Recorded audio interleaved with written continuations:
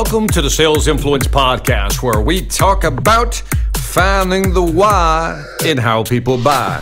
I'm your host, Victor Antonio, and today I'm dipping into my email again. I'm getting a lot of emails. I'm doing my best to keep up with them. Now, before I jump into it, I want to remind you guys, my Sales Mastery Academy platform is up and running. Go to salesmasteryacademy.us, not .com, .us. Check out what I have there, 24 courses, 300 plus videos, my 12 books on sales and motivation, webinars, and so much more. I've priced this again so that anybody can afford it. Check it out. Now, today's email comes from Anthony Laversa. Just like saying that last part, Laversa. Anthony has a problem. Now, it says, Victor, he says, I'm a sleep expert and I sell beds. Is there such a thing as sleep experts, Anthony? I don't know. There probably is. In fact, you own one made by my company. How do you know that, Anthony? How do you know I own your bed? Now, he probably knows that because I've mentioned in my past podcast, probably, that I own a Sleep Number bed. He continues, although I have been very successful throughout my career, my numbers have slowly been getting worse for the last year. I've gone from number one to last on my team. I'm glad you reached out. After speaking with my peers, I feel that I have identified information asymmetry as my primary problem. The issue is that I cannot seem to put myself in the customer's shoes. Well, first of all, Anthony, let me just stop here. You don't need to put yourself in the customer's shoes. You need to put yourself in the customer's pajamas. Get it? You're a sleep expert. Feel that. In other words, he continues, I don't understand how to simplify the information that I provided to them. I don't want my customers to feel as though I'm giving them too much information, but I also don't want them to feel as though they cannot feel confident about making a buying decision. I believe that I can give them as much information as I do because I'm trying to block common objections later on in the sales process. What advice can you give me to ensure that I'm blocking frequent objections before they arise while still reducing information asymmetry? He adds, Victor, you're awesome. I know if anyone can help me, it will be you. Your friend and supporter, Anthony Laversa. First of all, thank you, Anthony, man. You're awesome also. Now, this is a tough one, so let's break it down, Anthony. You're trying to sell. You think you don't know if you're giving them too much information or not enough information, and you think information asymmetry is your primary problem. Now, you're trying to block objections because, again, like any good salesperson, you want to block objections throughout the sales process. So let's say that your conversation with folks who come to your store or wherever the sales happen is, let's say, 30 minutes. Within those 30 minutes, you want to block common objections. So we got two things we want to talk about, information asymmetry and blocking objections, and how do you go about that? Now, let's talk about information asymmetry. For those of you who don't recall, because you didn't listen to my older podcast, shame on you. Please go back and listen to them.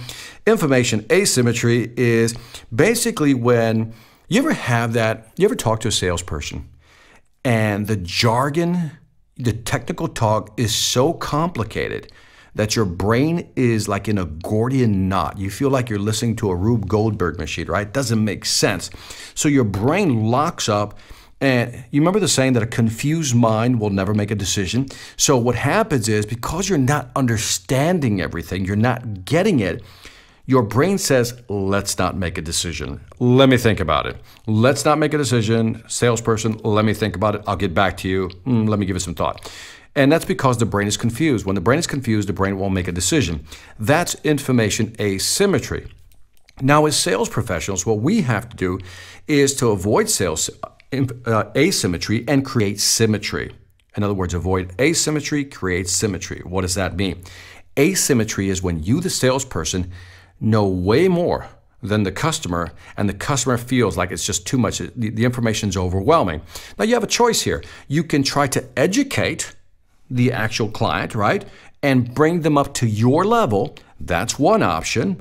Or you can simplify what you're trying to say so they get it. Now imagine this, if you can educate them, move their IQ points up on this topic, and at the same time simplify the information, you should be able to achieve information symmetry. That's when the client goes, I get it, Victor. I understand what you're saying. I clearly understand. That is when you have information symmetry. When you have information symmetry, the customer gets it. Because the customer gets it, his sense of certainty goes up. When his sense of certainty goes up, he is more likely, or she is more likely, to make a buying decision. So again, educate our customers, but also simplify our conversation. So Anthony, what I want you to do is look at your information and say, how can I educate them a little more?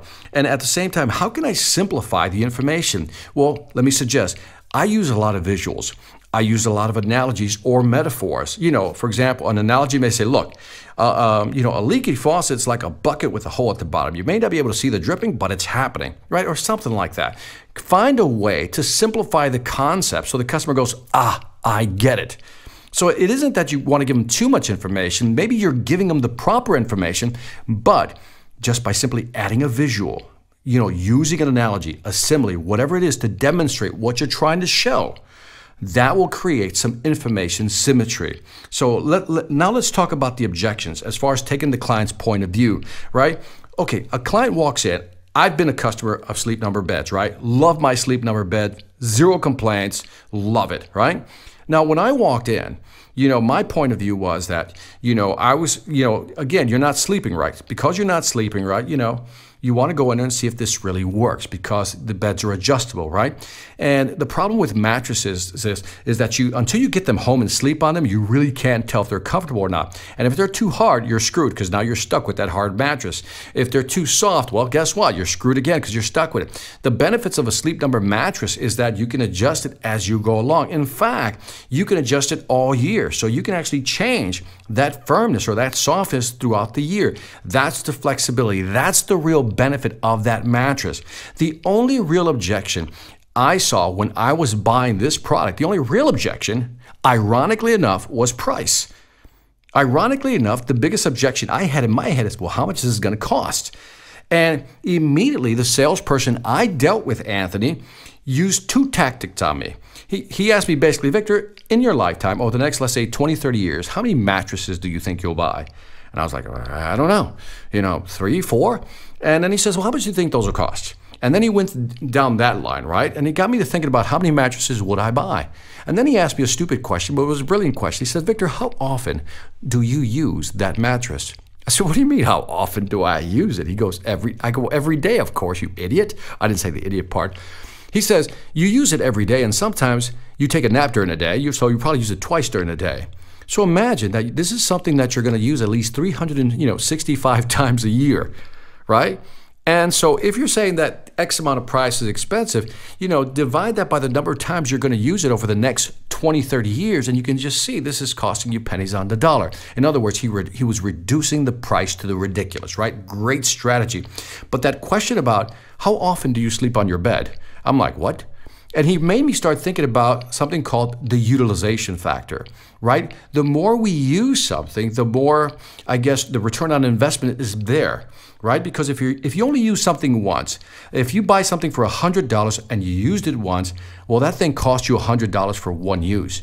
But if I bought the same $100 item and I used it 100 times, well, it really only cost me a dollar every time I used it. $1 versus 100, that's utilization, right? So he really harped on that. He talked about back pains, right? Or, sometimes you get up as you get older, your back starts hurting, you're not feeling it. You need to find ways to adjust. And he kept selling me on you can adjust this, Victor. 1 week you want it firmer, 1 week you want it softer. That's what's great about this bed. It's all about you, Victor. And then he showed me some of the cool technology, and that was impressive. But then he did something that was interesting.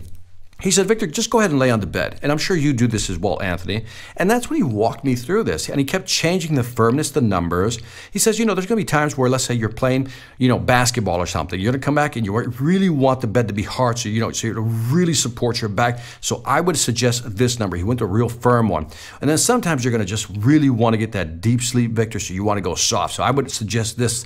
And he kept putting me in that scenario. He wasn't in my shoes. He was in my pajamas. I mean, that guy was in my head. He understood how to sell me. So what I am saying to you, Anthony, that really the only objection most people have with this bed that I can think of is going to be price. Everything else is really a minor objection, because when we talk about utilization, you're going to get great utilization out of the mattress.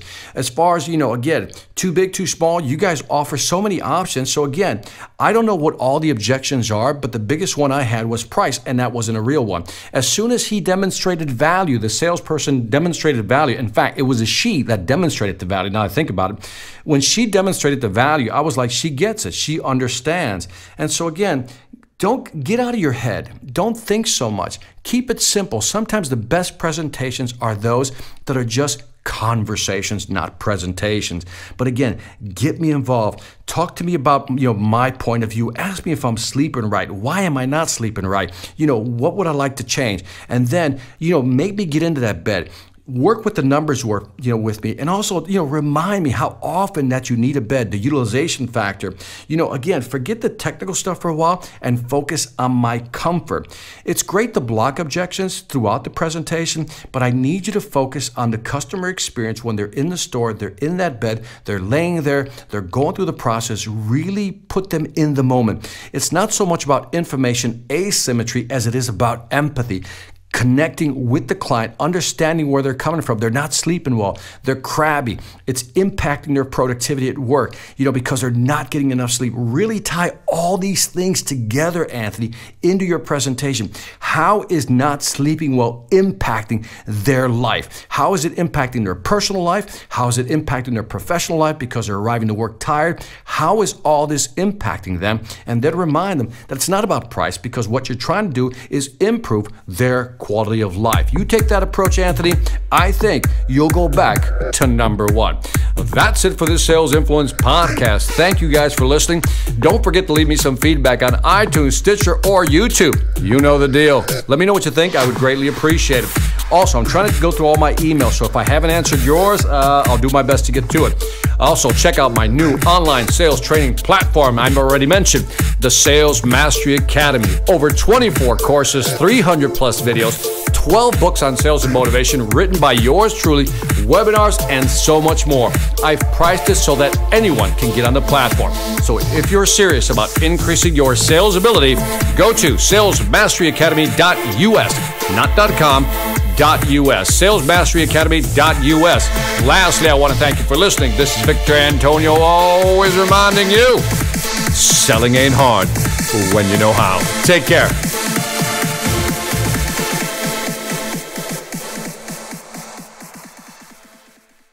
Hi, I'm Victor Antonio. I'm an author, sales trainer, and keynote speaker. I'm often asked, what makes a great speaker? Is it someone who delivers real content that the audience can use? Is it someone who engages the audience so they're part of the learning experience? Or is it someone who can motivate an audience to push them beyond their comfort zone and discover new abilities? The answer is yes. But the most important thing to remember is that I'm not there to look good. I'm there to make my client look good. Simply put, it's never about me, and it's always about them.